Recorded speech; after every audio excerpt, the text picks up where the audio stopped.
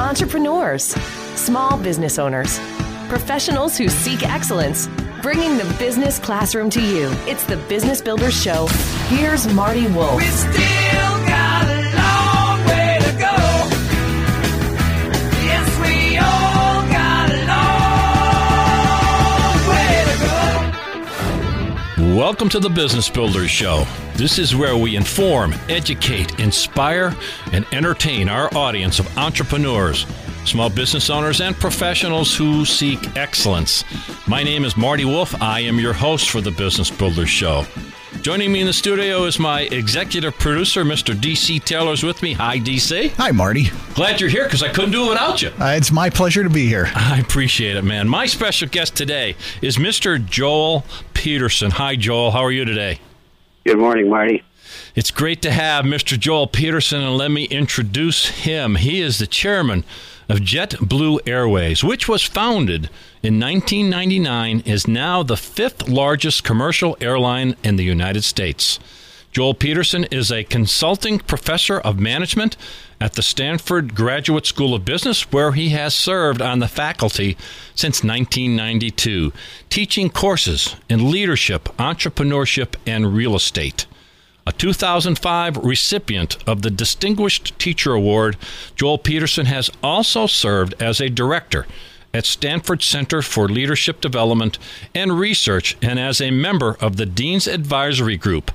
Joel also serves as an overseer at the Hoover Institute, and he has written a great book that I got on a Friday. I devoured it, and on Monday I contacted his office and said, Joel Peterson should be on the Business Builders Show. The book is entitled The 10 Laws of Trust.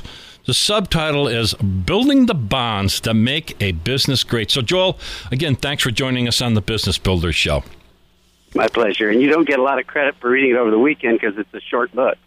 Oh, well, gee, I'm already behind the curve. I'll try to make up for that, Joel. But it was a busy weekend. Give me a little slack, Joel. Okay. All right. Okay. All right. Okay. The 10 Laws of Trust, building the bonds that make a business great. So let's start with you. So your life, you say in the book that your life is a testament to the power of trust. Do you have some examples of that on how your life was and your career was shaped by trust? Talk to me about that, Joel. Yeah, it starts for me as being a kid. I was the oldest of 5 children. My father was a college professor. My parents trusted me to make decisions, to live with results, to get jobs, to put myself through school. And I was trusted by my parents, or by my friends' parents, to sort of be an example to their kids. And so I kind of served as a chaperone. I got kidded for being 40 years old when I was 12. You were always the one in charge, huh? Even at that young age. At a very young age, people just trusted me. And you know, trust builds on trust. Yes. And that carried on through business. I found myself in fairly responsible positions very early on in my career, way beyond my abilities or my training. Yes. But I think people trusted me, and so, one thing built on another. Well, let's describe that career. It's a very prestigious career. To describe it, give us the whatever version you'd like, but very interesting background. Yeah, so I started out on the French Riviera, working for Trammell Crow, building buildings. And shortly, the real estate world melted down, and I was pulled back to the United States to become the treasurer of a company that had no cash. Okay. So treasurers don't have much to do when there's no cash. Yes. And the chief financial officer left, and so they plucked me into the role of chief financial officer. I think I was all of 29 years old at the time, and I ended up spending a couple of years reworking debt and learned a lot about the power of trust. If people trust you in a turnaround, in a workout, you can get through it. If they don't trust you, you won't get through it. So then I eventually became the managing partner of Trammell Crow Company, and then started teaching at Stanford Business School. I formed my own private equity business. I started a venture business. I started a real estate investment fund, and have bought a number of companies. Actually, we've bought or invested in almost 200 companies over the years. Mm-hmm. And I've been on maybe 35 or 36 boards over the years. So you have experienced this thing that we are calling trust. But, I'm going to say that we say that word and people are going to come up with different visions in their head. So for the sake of this discussion and the around your book, how do you define trust? Let's lay that as a foundation. Yeah, I think you're absolutely right that people have different ideas of what it is. A lot of people think it's this sort of warm and fuzzy feeling that you have when you like somebody. You therefore trust them. It's a much harder-edged concept. You should only trust people when they have character, competence, and the authority to deliver on promises. And so you may like them or not like them, but those are really the elements of trust. And so it's something that you can work on, you can get better at, but I make the point that trust is actually more powerful than power. It's more enduring. It allows for more innovation and flexibility, but it's a hard-edged concept. So I want to go back to those three words. Repeat those three words that are foundational. So the first is character, Okay. And that means that somebody has your back. You can rely on them. They have integrity. The second one is they're competent. There's no point in trusting somebody to do something just because they're high character. If they don't have the competence to deliver, you shouldn't be trusting them. You wouldn't trust your mother, who you do trust, to fly an airplane to London. Because she's not competent to do that. There's no point in trusting her to do something that she doesn't have the competence to do. And then the final thing is authority. If you don't have authority to deliver, I can ask you to, I can tell you, look, I don't want to pay taxes this year. Well, if you don't have the authority to keep me from paying taxes, there's no point in trusting you to do that. You may be a competent tax lawyer. You may be competent in all kinds of ways, have high character. But if you don't have the authority to change the tax laws, there's no point in trusting you. So you really have to have all three conditions present to trust somebody. Makes a lot of sense. And so I guess that's the basis to the next question that's on my brain. And it's like, okay, so I guess it connects to like, who do you trust or whom to trust? And then also in the context of when, like, how can you figure that out? I mean, I guess character, competence, and authority is certainly part of that. But do you want to go a little deeper on whom to trust and when to trust them? Yeah, so I think that is probably the most important question we have to answer in our lives. Okay. Because when we marry, all the really important decisions in our lives come down to taking this leap of trust. And so a lot of it, we do a bunch of research, we do reference checks, we trust our gut, we actually think about it, we analyze these sorts of things, and then we're going to make mistakes. If you trust, you will be betrayed. I mean, there is no betrayal without trust first. So you just have to put in the calculation that there will be a certain percentage of the time that you will experience betrayal if you're going to trust. So the equation is, are you better off trusting and risking betrayal, or being wary about everything, double riveting every contract, making sure everything is buttoned down, never trusting a soul? You'll get very little done. You'll have very little innovation. You'll have very little flexibility in relationships, but you probably won't be betrayed. You'll just live a much smaller life. Boy, what a great point. You have to go first. You have to extend that trust at some reasonable point, right? Exactly. You have to take exactly. And you do it in small amounts. You trust a little bit, and then as people deliver on that, then you trust more, and you empower people a transaction or an action at a time. There you go. So it is not flip a switch. You are now trusted. Exactly. There's more to it than that. We all have to earn this as we go through, as we do in a marriage, as we do in any kind of relationship. Correct? Yeah, exactly. Yeah, so it makes sense. Now, this whole idea of trust, I have a good friend, John Rogers, who is a Dale Carnegie franchise owner, and he talks about these same kind of concepts. And so when I talk to John, I say to him, well, where does this start? Does this start at the top, or is this someone on the loading dock? Is this a baggage handler? Where does this whole idea of building trust in an organization, where does it start? Do you have advice on it? I think it all starts individually with human beings and their interactions one with another, but organizational trust starts at the top. If you're going to build a high-trust organization, it starts with the integrity of the leaders. It's very, very tough to build a high-trust organization if you have low-trust leaders. They become very political. It's no longer the best idea wins. It's the most powerful person wins. People spend their time covering their backs, sharing rumors at the water cooler, and you can't build high trust if the leaders aren't trustworthy. Yeah. Well, let's address this because it was probably more prevalent years ago where people had, primarily, let's talk about executives and organizations. They had one life that was, I guess I'll call it home or away from the business, and then they had another life that was in business. Is that right or wrong? In terms of building trust, can you have two different lives? That's the question, I guess. Well, I think it's very tough to be trusted and have that. Today, information is available everywhere, and people are smart.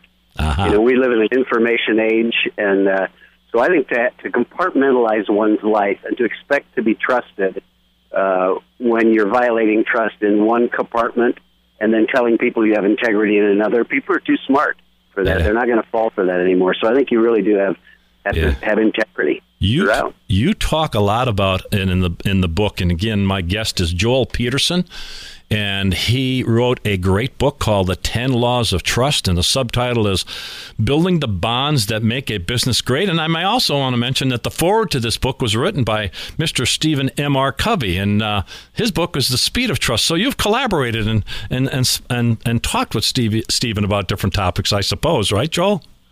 Well, yeah, we didn't mean to collaborate on this. It's just that I was the vice chairman of the Covey Leadership Center when Stephen stepped into the role as CEO, and so I kind of became his coach. Got it. And we spent a fair amount of time talking about these various elements, and trust was one of them. How do you build a high-trust organization? Yeah. And so I think it probably had some influence on him, and then as I developed in my career, I thought, I ought to write down what I told him over the years. Yes, makes sense. And Joel, what I really liked about the book, I'm probably going to go off topic a little bit. I'm going to vent for a second if you'll allow me. Please do, or we can edit out later. But you know what? What I really loved about your book, you obviously are a very brilliant, insightful leader / executive. The straightforwardness of the book is what really got me. 10 laws of trust that you explained and that I understood, and that there was no intellectual, I'll call it gobbledygook. Okay, now I'm going off topic a little bit, but I take that as a compliment because I mean it as a compliment. Well, I do take it as a compliment. And there's a quote I love by Oliver Wendell Holmes, who said, "I would not give a fig for the simplicity this side of complexity, but I would give my life for the simplicity, the other side of complexity." And the reason I love that quote is because as a practitioner, as somebody who has to get stuff done, if it isn't simple, you can't get it done. You cannot manage something through an organization if it remains complex. So you have to get to the other side of complexity. So the topic of trust is a complex one, and the ways that you manage it are complex. But I think until you boil it down into its simple essence, it's very difficult to execute and really build a high-trust culture. I think that is so right on. Well, you know that, and I've read the books and I've experienced a lot of different things, and so that is so solid. So I guess that's probably the foundation to my next thought is, okay, so as the top, we understand these things, we're learning these things, we're learning have high character. So how do we, I guess, cascade that or empower employees, and which ultimately, Joel, this does have to do with a return on investment and profits, correct? Absolutely. It translates. It may not translate immediately, and it may not translate in every single instance, but over time, in the ups and downs in an organic, dynamic world, this is really the only way to secure yourself. So yeah, it does cascade, and I call the second law of trust respect, and I actually think that's people pick up on whether or not they're respected, and if you don't show respect, and that includes to customers, suppliers, lenders, investors, broadly, you have to show respect to other people, and a lot of that means listening to them. Yes, listening to them without an agenda. Capturing what it is that matters to them and then integrating that in your thinking. And if you don't do that, people don't trust you. They don't feel like they're ever heard, like they're ever really respected. And so you can't cascade it, as you say, right, through an organization. Yes. Listening without an agenda. I want to get that right. Listening without an agenda is very, very important. And the other thing I'd like to go a little deeper on is the idea of building trust with all our stakeholders. I think sometimes companies forget about the vendors and those kinds of folks. Let's go a little deeper on that idea of building trust with all your stakeholders. Yeah, I think if you've ever been in a workout or a turnaround or things haven't gone well as a business leader, you realize that you're part of a community. There is a nexus. There's a whole ecosystem that you're a part of. And you may have been at the top of the ecosystem at one point in time, but you highly depend on them at another point. And I think that it's only if you build trust with all those people that you can get through these very tough times. So you may not be in tough times now. You may not need to do it right now, but I'll tell you, if you don't build that when you don't need them, you won't have them when you do need them. Wow. That's great. Yeah, I mean, again, I'll oversimplify it, but what goes around comes around, huh? Exactly. Yeah, even in big companies, what goes around comes around. So understand that and build trust and treat people with respect. Let's talk about the concept of humility. How important is that? Is that one of your laws? It is one of my laws, and I actually think that leaders who just show hubris, who know everything, are mistrusted. Because each of us is a human being. We live our own lives. We know some things about certain things that we're uncertain about others, and we can't imagine a leader knowing everything about everything. Right. So when they tell us they do, we become mistrustful of them. So I think a lot of times leaders think, well, I can't show any weakness. I can't show that I don't know anything. Well, I think if they get the idea that, look, we win as a team, I may be the coach, I may be the quarterback, I may play a certain position, but we win as a team, and therefore I can have humility. I can listen to other players on the team. I can listen to other coaches. And that's the only way you're going to win in a sustainable way. But, Joel, that's a tough lesson for a lot of people. It is very tough. That's difficult. And now, how does, I'll lump it together, younger people learn that lesson. How do they learn that lesson? Is that a mentor? Is that a coach? How do they learn the whole concept that you just described of humility? Well, people learn it different ways. Some people have to have a comeuppance. Something bad to happen to them. They have to fail and really realize. I've seen some really great people go through very tough times. Yes. And say, oh, my gosh, I didn't know everything. There's no reason that we have to learn every lesson on our own, though. I mean, I think one of the ways that people don't do as much as they used to is to read. Study biographies, understand the lives of these people. I have a plaque that I keep on my wall about Lincoln's failures. Lots of people have read this and kept it, but it describes, like 22 failures he had before he was finally elected president of the United States. Mm-hmm. Probably our greatest president. Mm-hmm. And it was derivative of all these failures, all these things that didn't work out, lost elections, loss of a sweetheart, bankruptcy in business, and on and on. Yeah. And so I think humility, not to have humility in the face of somebody like Lincoln, or you look at Churchill and his reversals. Look at these great leaders. They have had failures. They've had stumbles. They've had to overcome. And so I think not to start with that as an assumption is hubris. Yes.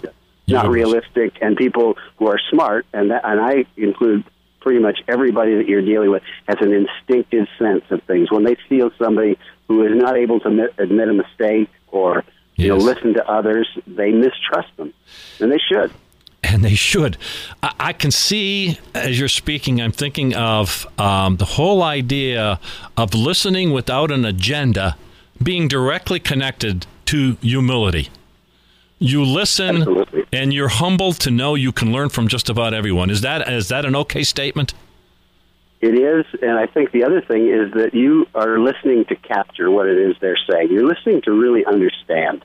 Yes. And I think until you start with understanding, it's very difficult to prescribe, what should be done. And so you're going to learn from everybody. It may be that you don't like what you hear. It may be that you disagree with what you hear, but there's information. Yes. And I always say there's information in failure. There's information in disagreement. There's information in conflict. Yes. So information is power, and so you want to gather information. Yes. That often requires humility, to just listen and capture. Yep. Wow, and you say that so clearly, so well in the book. Again, I love the power of the book is the simplicity. I am speaking with Joel Peterson, wrote a great book called The 10 Laws of Trust, subtitled Building the Bonds That Make a Business Great. Joel, if people want to learn more about the book and you, how would people connect with you? Is there a website or a publisher? How would you want them to connect with you? Well, so AMA, American Management Association, is the publisher. I think I do have a website. I didn't put it together, so I can't really quote it here on the air. I'm sorry. Maybe somebody can get it to you. And then I think it's carried. I know the book's carried on Amazon and yes, in bookstores everywhere. Yes. And if people want to know more about it, and I can connect you to Joel Peterson because I have all his information, just go to my website, which is MartyWolfBusinessSolutions.com. MartyWolfBusinessSolutions.com. Okay, I'm saving the most difficult question for last or towards the end of the show. Because there's an awful lot of companies who have lost trust, both with their customers, their associates. Can this be reversed? Can we change the tide if we've broken that trust? Yes, I mean that's the good news. Is there is redemption, there is recovery. The bad news is it's tough. It requires a big price. It requires determination, and it requires time. And it's not always successful, and it shouldn't always be successful. In some cases, unless people have made fundamental change, they don't deserve to regain trust. But it can be regained. I tell the story in the book about JetBlue when we stranded all these passengers on the tarmac for 8 and 9 hours. There were a lot of reasons for that. We could make a lot of excuses, but we failed.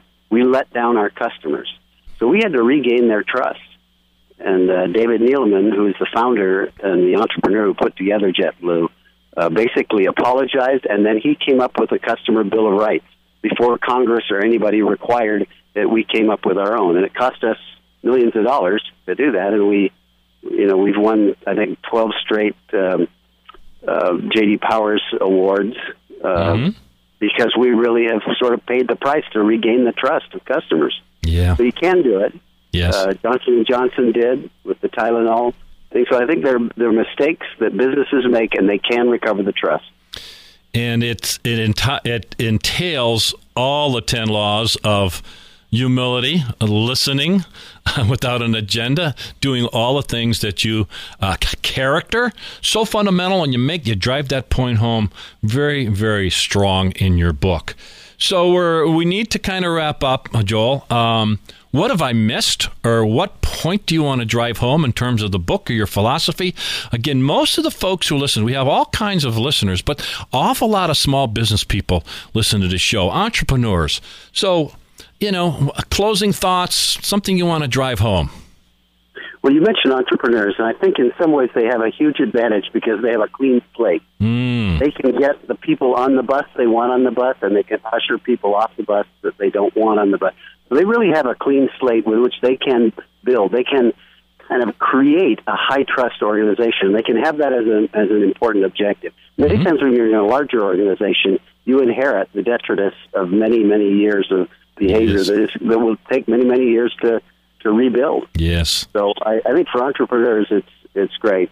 Yes. The one point that I would make that we didn't touch on is the importance of communicating. Okay. And I always say, boy, communicate in good times and bad. Communicate bad news as well as good news. Communicate more than you think you need to, because you can't build high trust if people read about themselves in the newspaper the next day. You want to really stay in touch with people if you want to build high trust.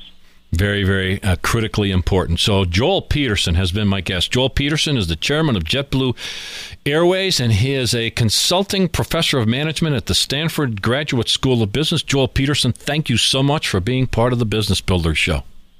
Thank you, Marty. So another exciting episode of the Business Builder Show. Joel was a fantastic guest, and sitting alongside of me, I want to give a shout out to my friend John Rogers from Dale Carnegie Training. So say hello, John. We don't have time. Hi, Marty. To give a whole speech, but it was awesome. I so much enjoyed what Joel had to say. Yeah, and how important trust is, and how important leaders have to intentionally, purposely build trust. Intentionally is a key word there. So you have been listening to the Business Builder Show. I am your host, Marty Wolf. So on behalf of myself and Mr. D.C. Taylor, the executive producer of the show, thank you so much for listening and have an awesome week. Bringing the business classroom to you. It's the Business Builder Show with Marty Wolf.